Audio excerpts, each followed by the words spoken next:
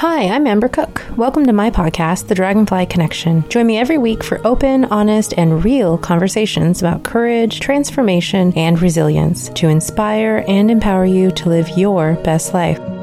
This podcast is sponsored by healingways.com, helping you on your wellness journey. Visit Healing Ways, that's healing, WAZE.com, to find verified wellness professionals and holistic health resources.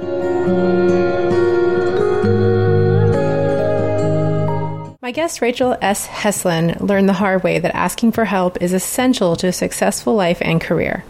In this episode, she shares that experience with us and all the lessons learned from it, like why is it so important to forgive ourselves first, and learning to ignore shoulds and other people's goals for us. These are all lessons I have personally spent a lot of time working on too, and I'm sure we're not alone. Rachel has been immersed in the study of psychology for over 40 years. Her father, a clinical psychologist, taught his children his craft, and Rachel was first introduced to NLP, or Neuro-Linguistic Programming, when she was only 9 years old. Rachel is also the author of 2 books, Navigating Life, 8 Different Strategies to Guide Your Way, and Rituals of Release, How to Make Room for Your New Life. She's also the founder of The Fullness of Your Power, helping people embrace all parts of their true selves so they can live happier, more successful, and more deeply fulfilling lives. In our conversation, Rachel so generously breaks down the 8 strategies from her book along with her idea of rituals. It's a great conversation, one that will leave you with some serious tools to guide your way. Learn how to connect with Rachel and purchase her books in the show notes. Enjoy. Well, thank you, Rachel, for being here with me. This is really exciting. I know very little about you, except what I've gleaned from your website. So thank you for being here and letting me get to know more about you. Well, thank you very much for inviting me on. Yeah, it's going to be fun. I like to start out with some lighter questions just to help me and my guests get to know you a little bit more, kind of lighten the mood. I wish people could see your background. It's beautiful, and it kind of represents where you are right now. Where is that you're from? I live in the mountains of Southern California.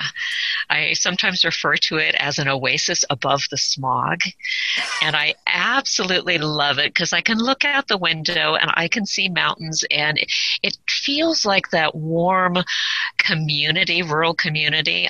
But I can drive an hour down the hill and I'm at my grandma's house and I can see family. So it's kind of the best of both worlds for me. It's nice. Yeah. You get pretty good weather, I'm assuming. Yeah, it's wonderful because we actually have 4 seasons. We get snow here in Southern California. It's a ski resort community, but I don't have to worry about the huge light differences if we were visiting family up in Washington State. Mm-hmm. And it got really dark in the winter and it's bright all the way in the summer. And I think I live in the perfect place. That's awesome. I love that. Yeah, I'm actually in Portland, Oregon. So I know what you're talking about with that really dark, really dark. Where did you grow up? I actually grew up in Southern California, not here in the mountains, but in South Orange County, closer to like the water area. Mm-hmm. But yeah, I'm a California girl born and bred. Nice. All right. And in your introduction, you mentioned that you love to sing. Is this singing to others or singing alone? Well, at the moment, it's primarily just with myself because I love singing, but I used to be in something called Sweet Adelines, which is barbershop quartet music, but it's like the female side of it. And I sang bass, which is really, I find amusing because I'm maybe 5'3". My husband is almost 6'3", and he's a tenor. So when we sing, I actually have a deeper singing voice than he does. And I just find that incredibly amusing. That's awesome. So right now you guys just kind of sing more for fun then? Yes. Yeah, I may end up doing karaoke once we get out and about more, but I love music. I love having music in my life. Sometimes it's difficult working with instruments to have the amount of technical ability to let it flow. But when I am the instrument, it's so much easier to just concentrate on the music and the joy and the fun and just letting it flow out. Yes, yeah, I'm a huge music fan myself. That's awesome. So this question's a real silly one. And if a movie was made of your life, what genre would it be, and who would play you? Oh, goodness. Probably combination drama comedy. I suppose I could play myself. I have an IMDb listing. Okay, well then there you go. Just play yourself. Well, I know what the title would be. What would be the title? It seemed like a good idea at the time. Oh my gosh. Yes, there are just so many things I've done. I look back and like, well, okay then, we'll just move on. Oh my gosh, I can so relate to that. Oh, yes. All right, so speaking of what seemed good at the time, we're here to talk about a little bit deeper stuff, and you've had quite a journey. I want to focus on the job that you were fired from and how that led you to explore you and shame and mindset. Tell me about that job and tell me what happened. Well, the job was one that I thought I could do. And I had some challenges with it. And at that point in time in my life, I didn't know it was okay to ask for help. I don't know. There's some people talk about the bane of the problems of being a gifted child. Mine was that I was very intuitive, and I had a very large vocabulary. And my father had introduced me to psychological concepts when I was very young. So I came across as very precocious. The reason this became a problem is because people expected me to know more than I actually did. Mm-hmm. And because I was a kid, I figured, oh, well, if people expect me to know this stuff, then I should know this stuff. Mm-hmm. But I didn't know that stuff. I mean, I was a kid. There's a whole, I mean, I'm an adult and there's a lot of stuff I don't know. Right. But I thought I was supposed to know it. And if I didn't know it and I could not figure it out on my own, then that was shameful. And there was something wrong with me. And I put a lot of energy into creating this image of someone who was very confident and successful and competent and can do all of these things.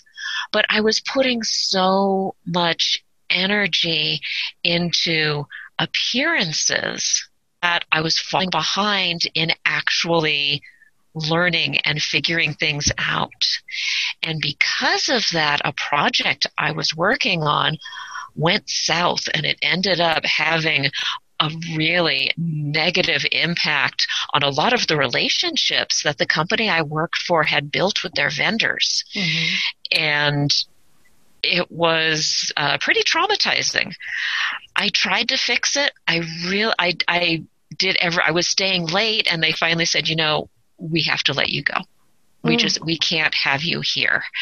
And it actually, there was an incredible amount of guilt on it, surrounding it for me, because not only had I failed myself, I failed the company, and it actually impacted my supervisor, who hadn't known that that I had dropped the ball as badly, and even the friend who had gotten me the job. I mean, it was this incredibly traumatic experience. Yeah, I can imagine. And it led to a period of soul searching of what happened? Mm-hmm. Why am I like this? And looking at all of these ways that I approached it, I soon came across the work of Carol Dweck, who talks about the difference between fixed versus growth mindset. And with a fixed mindset, you think, well, this is who I am. And this is as good as it gets. Mm-hmm. This is what I've got.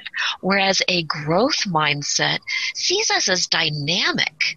We are here to learn and grow, and we don't know anything. But I meant to say everything, but I guess anything fits as well when it comes down to it. It's that sense of we don't know. And that's okay. But as I was reading this book, she was talking about some of the symptoms of the fixed mindset, including feeling that shame when you have to ask for help. And I'm like, I recognize this. Yeah. There is something about the way I'm approaching my life that isn't working. What else might be possible? And some of it goes down back to that childhood fear. Well, if I'm not perfect, if I'm not the person people want me to be, then they won't like me. They will abandon me. I'm just a little kid. I'm going to die. Mm-hmm. So when people talk about people pleasing and things and they get frustrated with themselves, have compassion. Because on some level, there's a little kid in there that still believes it's a matter of life and death. Very true. Do you feel like that held you back from a lot of things in life early on? I did a lot of things, but what it held me back from was deeply experiencing the process, being part of my life, because there was always part of me that was gauging the impact on others. Mm-hmm. Am I doing it right? Is this what they want? And because of that, that feedback loop, there was part of me that was not fully present in the experience. Mm-hmm. And it's like, I'd say I feel sad about it, but I've gotten to this point that I recognize I'm not dead yet. Yes. You have a lot of time to change that. Exactly. I mean, that's one of the things I've really been looking at is what makes self-forgiveness different from forgiving other people. Because it did require a lot of forgiveness of myself because I screwed up. There is no way I can step away from that. Yeah. That's what happened. And what I found when I seek to forgive other people is that the purpose of that is to disentangle myself from them and their energies and their opinions and whatnot. I don't want other people to have control over my experience and my reactions. Mm-hmm. So when I forgive someone, it's letting go of the fish hooks that they tried to put into me. It's like, no, I'm releasing that. I bless you. I wish you well. I am moving on. When you forgive somebody and you do this ritual and you fully forgive, does that mean that you have to forget? Well, it depends what your purpose is. Okay. Because, as I say, my purpose is to disentangle from their energy so I am no longer caught up in that pattern. One of the things about it depends what it is that you forget. For me, it's helpful to forget the concept that I was wronged or something was done to me. But it is also useful for me to remember, hey, in this situation, this happened. So if I run into a similar situation in the future, what did I learn from this experience that I may want to approach it with more caution? I may want to ensure there's a greater clarity of intention and communication. So that I learn from the experience, but I don't need to hold on to the the painful part of it. Mm-hmm. Yeah. Because it's the purpose of pain is to let you know that something is wrong. Yes, and something needs to change. Exactly. Yes, So if you have the learning, then it's no longer necessary to hold on to the pain because there's no longer a purpose to it. Yes, yes, I love that. So after you got fired from this job, first of all, how long had you worked at that job? I think a year. Okay. This was some time ago. Okay. But I had been a Kelly girl. Working for a temp agency for about 7 years before that. So I was accustomed to, I worked at many different places and I'd be there a few months or a few weeks or whatever. And then this came on and I had been there for a while. It was, I thought I had made a home here. So that was difficult. So that's one of the reasons it was very devastating. Yeah. Oh, yeah. Yeah. And because it wasn't just I let down the company, but I let down people that I considered friends. Mm-hmm.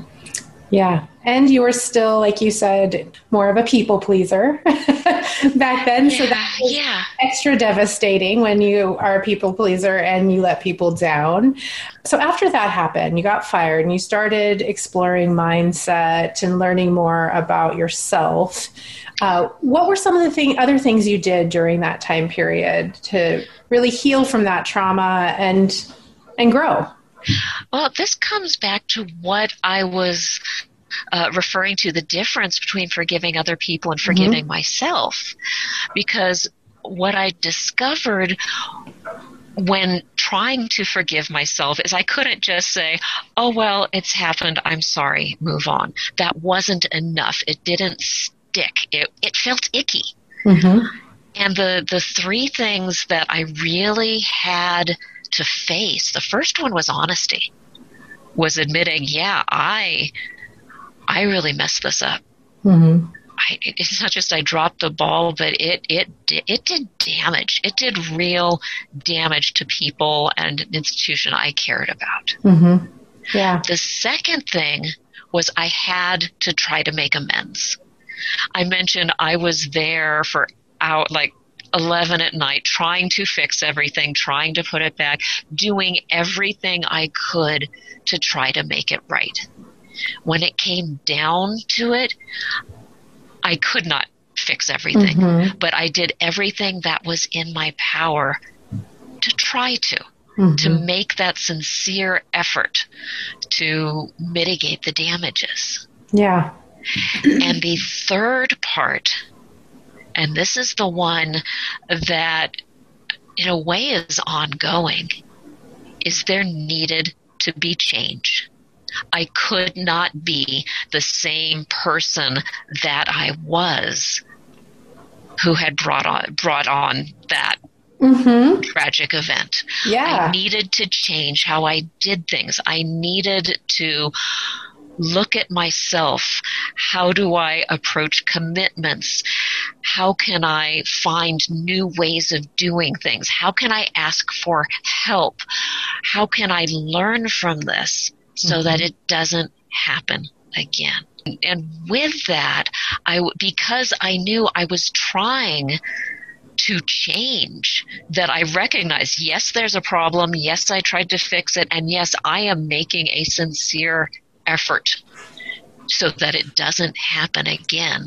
I could have greater compassion for myself. I looked into why it happened, which is when I was looking back to my childhood, I was like, oh, okay, I can see why I did those things, why I thought of it in those ways. And instead of condemning myself and saying, oh, that was awful, just point blank, it was, I am so sorry. To my younger self, that my younger self took on this burden that ended up coming out in this situation. So that compassion and loving myself and reassuring myself that it will be okay. We can learn from this and we can move forward. Yes. Did you get help from a professional, like a therapist, energy healing? Was this all through journaling? journaling is a huge part of my process. I I am blessed in that my father is a clinical psychologist, so I had stuff at home. I had some really good friends. And when there were some other things going on in my life that were related to this. It was a whole cascade of things. And I was talking to one friend when I had this epiphany about being myself and how I had been putting so much effort into proving instead of improving. I love that. And I told him, it's like, I love this epiphany, but I wish that I had been able to have the epiphany without the trauma. And his response was, sometimes if it's a big enough epiphany, it might not happen without the trauma. That's a hard pill to swallow, but I think there's a lot of truth in that. Yeah, because it is so easy to go through life just getting by. Yes. And when you are used to just getting by, sometimes you need something to thwack you over the head to say, hey, that's not enough. We have to change. Yes. And change you did. You now have a career that is your own, and that you help other people, specifically other people pleasers and those that struggle with the self-sabotage, the imposter syndrome. We're going to talk about that in a minute. And then feeling stuck. Like you just said, like it's easy to just be stuck. So we're going to start with self-sabotage. Now that you've done this work for yourself, how do you help other people deal with their self-sabotage? Well, the first thing I do is redefine it. Because what is generally seen as self-sabotage, I see as a very inelegant form of self-protection. Yes. There is something on the other side of what looks like success that part of you finds scary. That you don't know if you can do it. You don't know if you'll let people down. That there's something about that is trying to, that just triggers all of these defense mechanisms of I'm not ready for it. And by reframing it as that self-protection, it takes away one level of beating yourself up.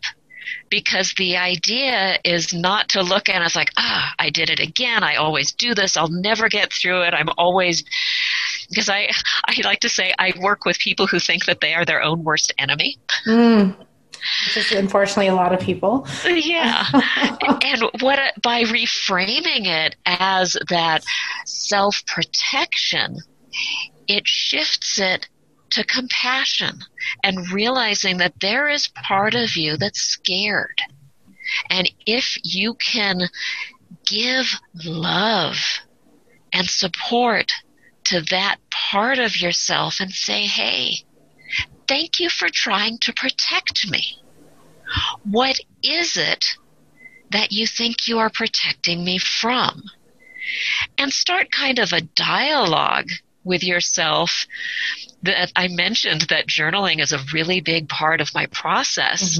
Sometimes I feel like I'm being run by a committee because there are so many different desires and fears and thoughts and stories that I need to go inside and say, okay, what is going on under the hood?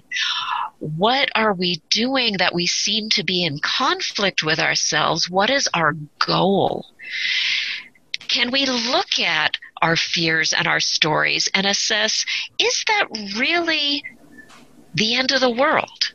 Is there something else that might be possible? Is there another way we can approach this? Can we do it incrementally? All of these questions come up that build kind of a scaffolding of support so that taking that step is no longer so scary.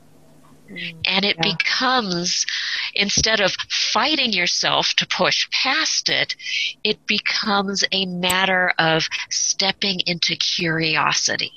And it's like, okay, what happens if we do this? And then look at it. Okay, we really liked this part. We're not so sure about this over here. Do we need to adjust our approach? Let's take another step. What happens now? And then 6 months down the line, you look back and go, wow, one step at a time, I've actually come really far. Oh, yeah, that's nice.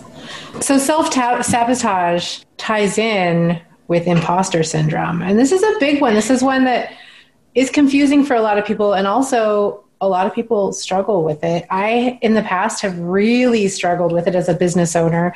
And thankfully, I'm recovering. But I would love to hear how you help people overcome imposter syndrome. What I have found is that imposter syndrome is generally an indication that you have fallen out of flow. This comes down to mindfulness and being present in what it is that you are doing right now.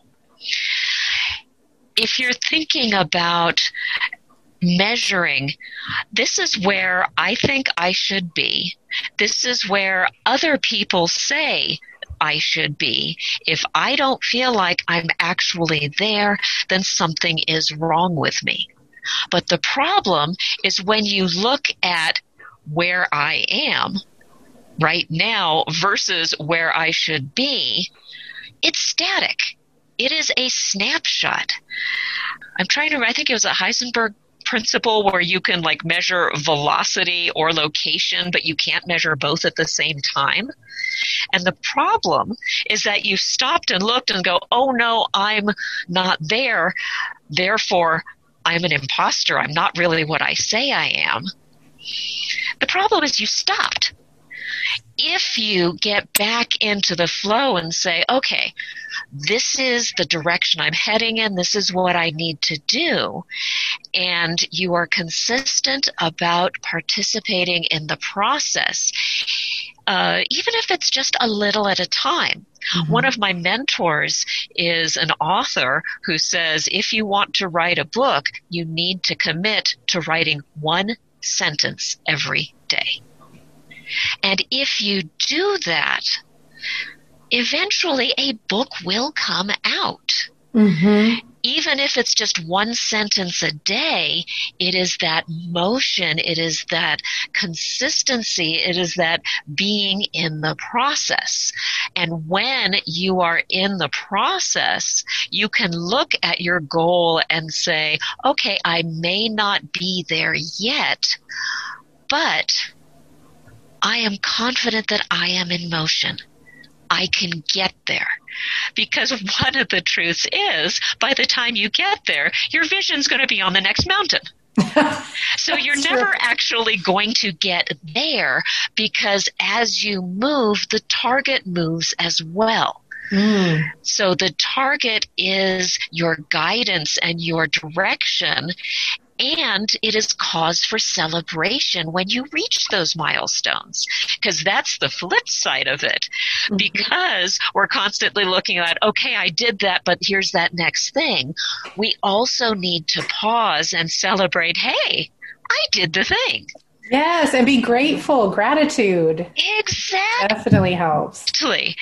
Like I was saying, 6 months later, look back and say, wow, the me 6 months ago couldn't have even imagined that I would be at this level. Mm-hmm. And yet here I am, and I'm still moving. So gratitude is a huge one, probably then, for getting rid of those imposter syndrome demons. Yeah, and a lot of it, it's the should factor, because people talk about should being not a good thing, but they don't always say why. And one of the reasons why the word should is not useful is because it's an incomplete sentence. Whenever you say, I should be X, the implied end of the sentence is, but I'm not. So whenever you say should, what you're actually doing is reinforcing the opposite of what you want. Yes. And yes, it turns into a negative comment towards yourself. Exactly. Yeah. Okay. You're amazing with words. And they're fun to play with. They are. And you have played with them in 2 different books. I want to talk about your books because I admire people who actually get those sentences on the paper and it turns into a book. So the first one, 2 of them. You have 2 books, Navigating Life, 8 Different Strategies to Guide Your Way, and Rituals of Release, How to Make Room for Your New Life. I first want to talk about navigating life first. And you say the 8 strategies. Why do you call them strategies? And can you elaborate on what they are?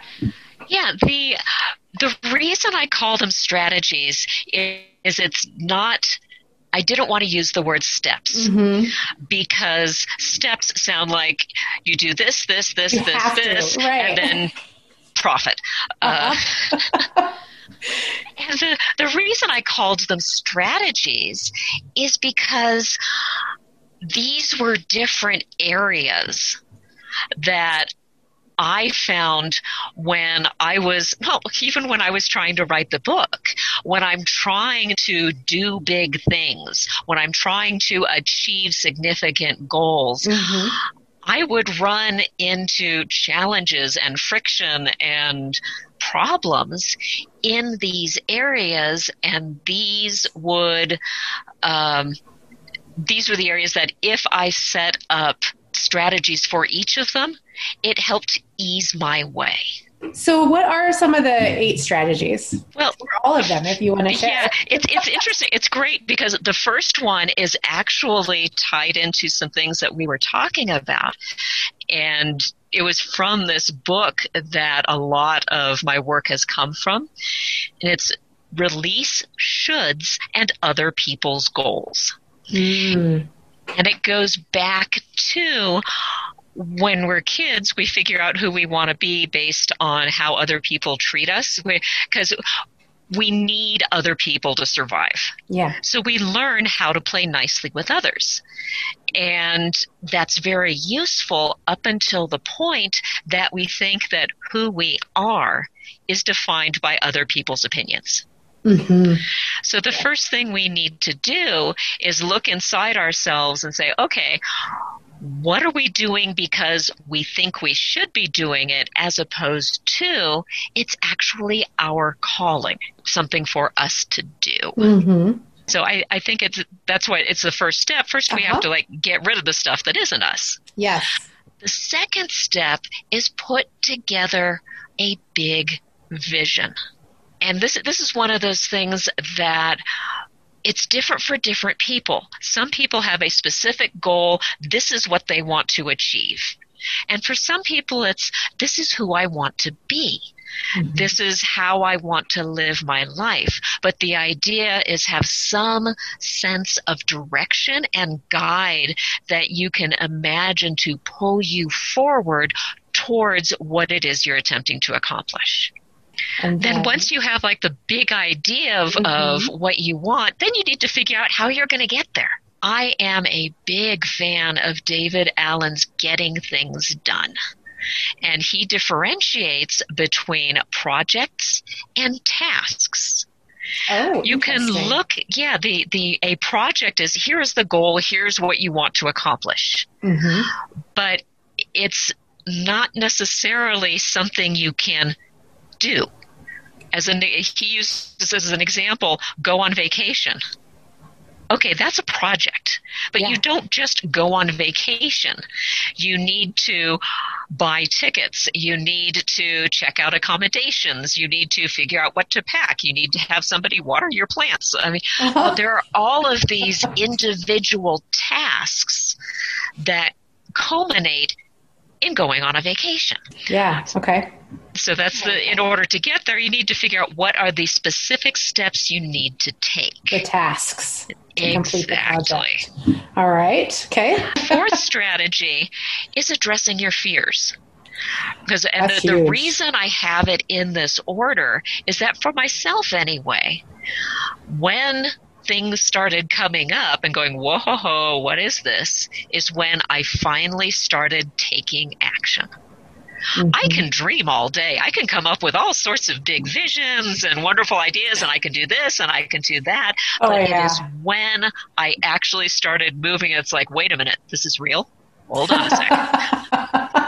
Exciting and scary. Yes. Exactly. Yeah. Okay. But if you realize that this is probably going to happen, then you can set up your strategies and your methods for dealing with it so you can work through it and come out stronger than you went in.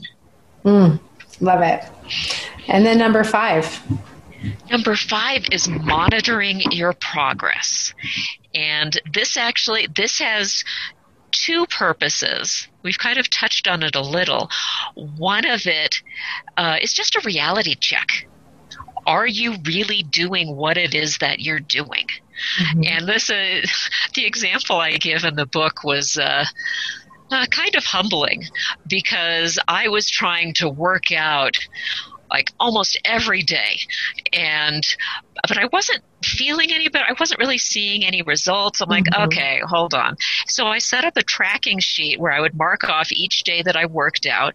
And after about a month, I looked at it and I said, oh, I thought I was working out 5 or 6 days a week, but it turns out it was more like 2 to 3. That might explain why I wasn't getting the results I wanted.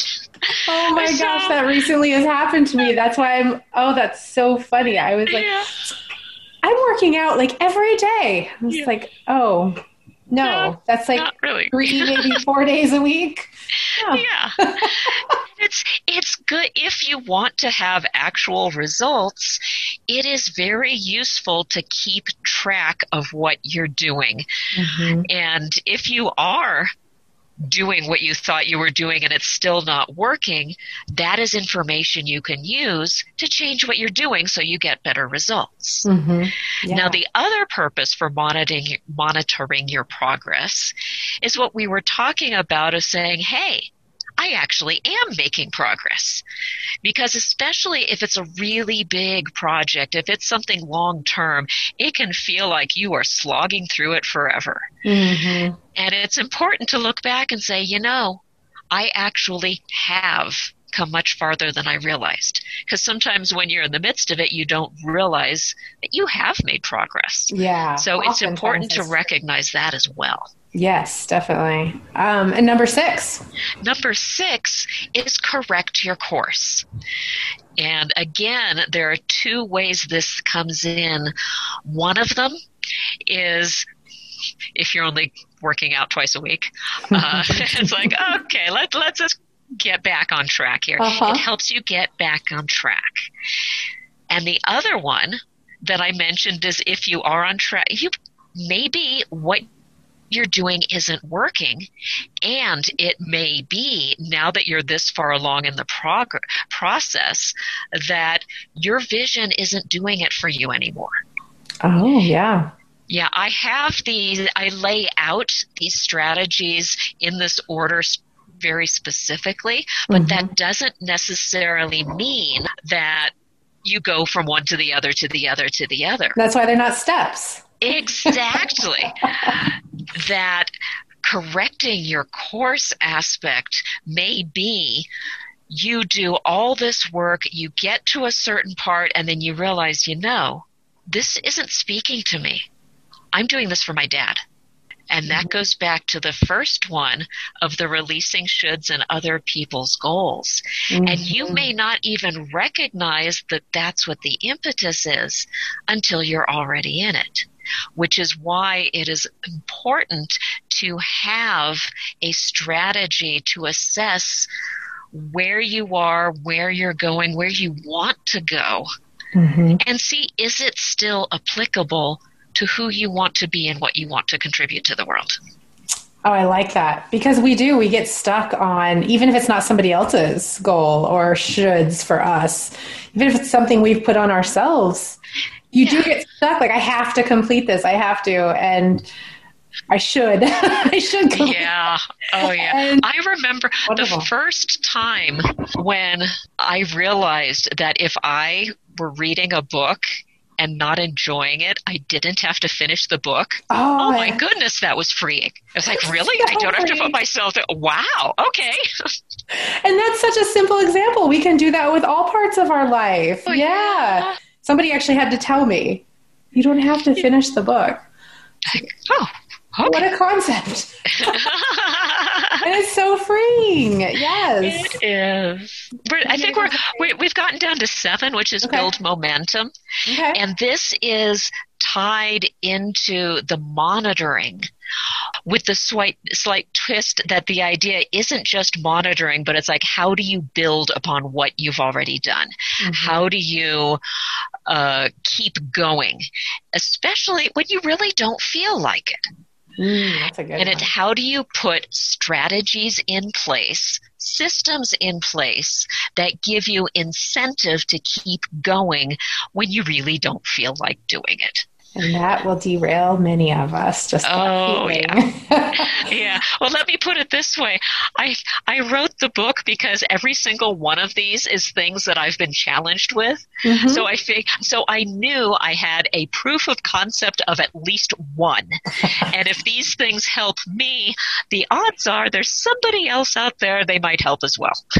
Exactly. Yes. And that's why I have this platform for people to share their stories for exactly that reason, that I do feel like if it helped you and you're one person, there's got to be at least one other person out there. Oh, yeah. Help, right?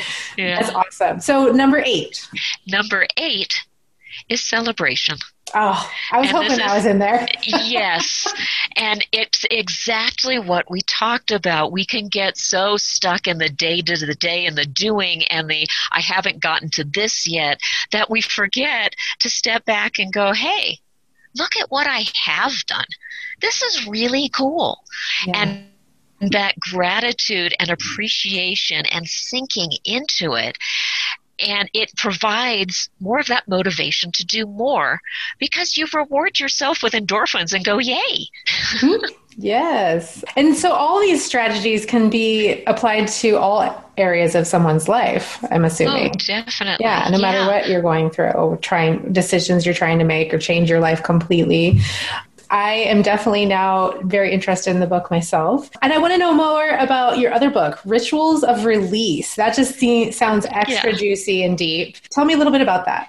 The idea behind Rituals of Release is that when we have a tragic loss, like a divorce or somebody dies or something like that, it's really obvious that we have something that we need to grieve and let go of and pass through.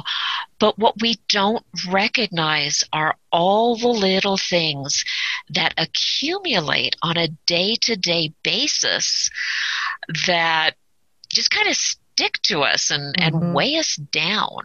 And so there are 2 parts of it. One of them is the ritual itself. And the reason why I like the idea of rituals, actually there are 2 parts to the ritual. One is it helps us connect with something bigger than our day-to-day lives. For myself, I like finding meaning, having a sense of a sacred on a regular basis that just infuses me with a little more energy and feeling like it actually means something. And the other benefit to a ritual is it gives a container for focus so that you can let go of, I got to do the laundry and the kids have to do this and here's this project I'm working on. It's like, no, right now is for now.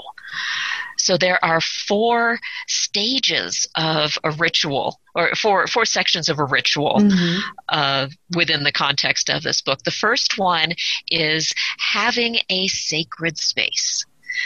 Now, for a lot of people, they like having the altar and the physical location that they associate with rituals. Yeah. And it helps them kind of get into the mood and into the head state of head and heart state that this is what I'm doing. But it's not necessary. A sacred space could also just be a moment in time. I am setting aside these next 10 minutes specifically for this ritual.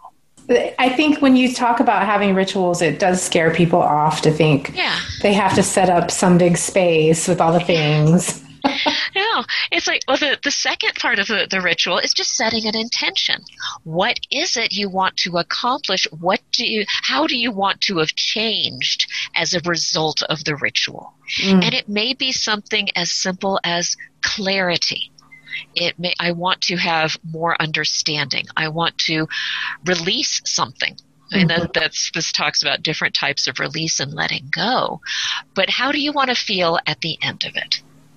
The third part of the ritual is an action. And it's the action that changes a thought from just an idea into a ritual, something to help you embody it, whether it's journaling or dancing or going for a walk and touching a tree. It's different for each person what action represents what it is that they are trying to achieve. But by including your body in the process, it actually changes something on a slight physiological level. Yeah. And the fourth part is actively closing out the ritual itself. I like closing out my rituals with gratitude. The appreciation, the thank you for this time, the settling in, and then closing the space allows you to step from this container that was safe and separate. And it's like an airlock into the rest of the world where things are happening and this and that and the other, whatever. And by having that deliberate transition, you're teaching your heart that it can trust you. Because sometimes within these rituals, it can be hard talking with that part of you that's scared. And you want to be able to say, hey, it's okay. This is a safe place for you. And then you wrap it up in cotton and snuggle it in and close the door, and then you go back out to the outside world. You were saying that rituals are scary to people. They can be. I consider my scheduling to be a ritual. I have my big date book that I am absolutely in love with. I have my colored highlighters. I have my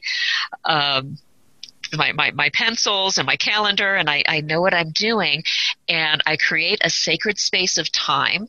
And for me, the sacred space is that book and the time. I set the intention. I am going to map out the next week and see what it is that I need to do. Then I sit down with it and I go into my heart and measure, okay, here's what my head says I need to do. How can I allocate it in a way that my heart feels free? Because if I only use my head in my planning, then I have 37,000 things that all have to be done yesterday, and I never have time to see my kids. And that's not how I want to live my life. So because I use it as a ritual, it gives me that extra bit of time to sink into my heart and say, okay, what activities best support my life as a whole, both my projects and my actual living? Do I have enough space scheduled in so that I feel content? And the action is the actually writing things out, the highlighting the different things. And then closing it up, I literally close the book, and that closes out the ritual so I can hang out with my husband without thinking about what I need to do the next day. Yeah, beautiful.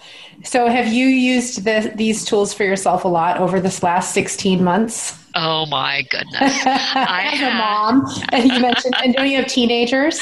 Yes, I do. I have, between the biological, the adopted, and the friends, I have up to 4 teenagers in the house at any given time.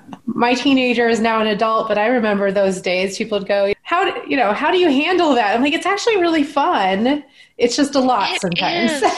Yeah, and especially this past year with the remote schooling, it's like I am really looking forward to having the house to myself, maybe a couple hours somewhere along the way. I'm driving down the mountain and so it's an hour and a half to grandma's house, but it's an hour and a half in the car by myself when I get to choose the radio station. I'm good. Oh my gosh, I'm so glad you mentioned that. Yes, I actually have a 9-year-old also. And yeah, there's been many times that the drives just take a little longer. Yeah. Get in the car for a little bit longer. So you've probably used a lot of these tools for yourself and probably helped your family over this last 15 months, however long it's been. I've 38 years. Yes. Yeah, and that was just March. So true. So true. So is there anything else that you wanted to add for other people that are doing this challenging 38 years also? Honestly, I think the most important thing is I want everybody to know, each individual to know that they matter.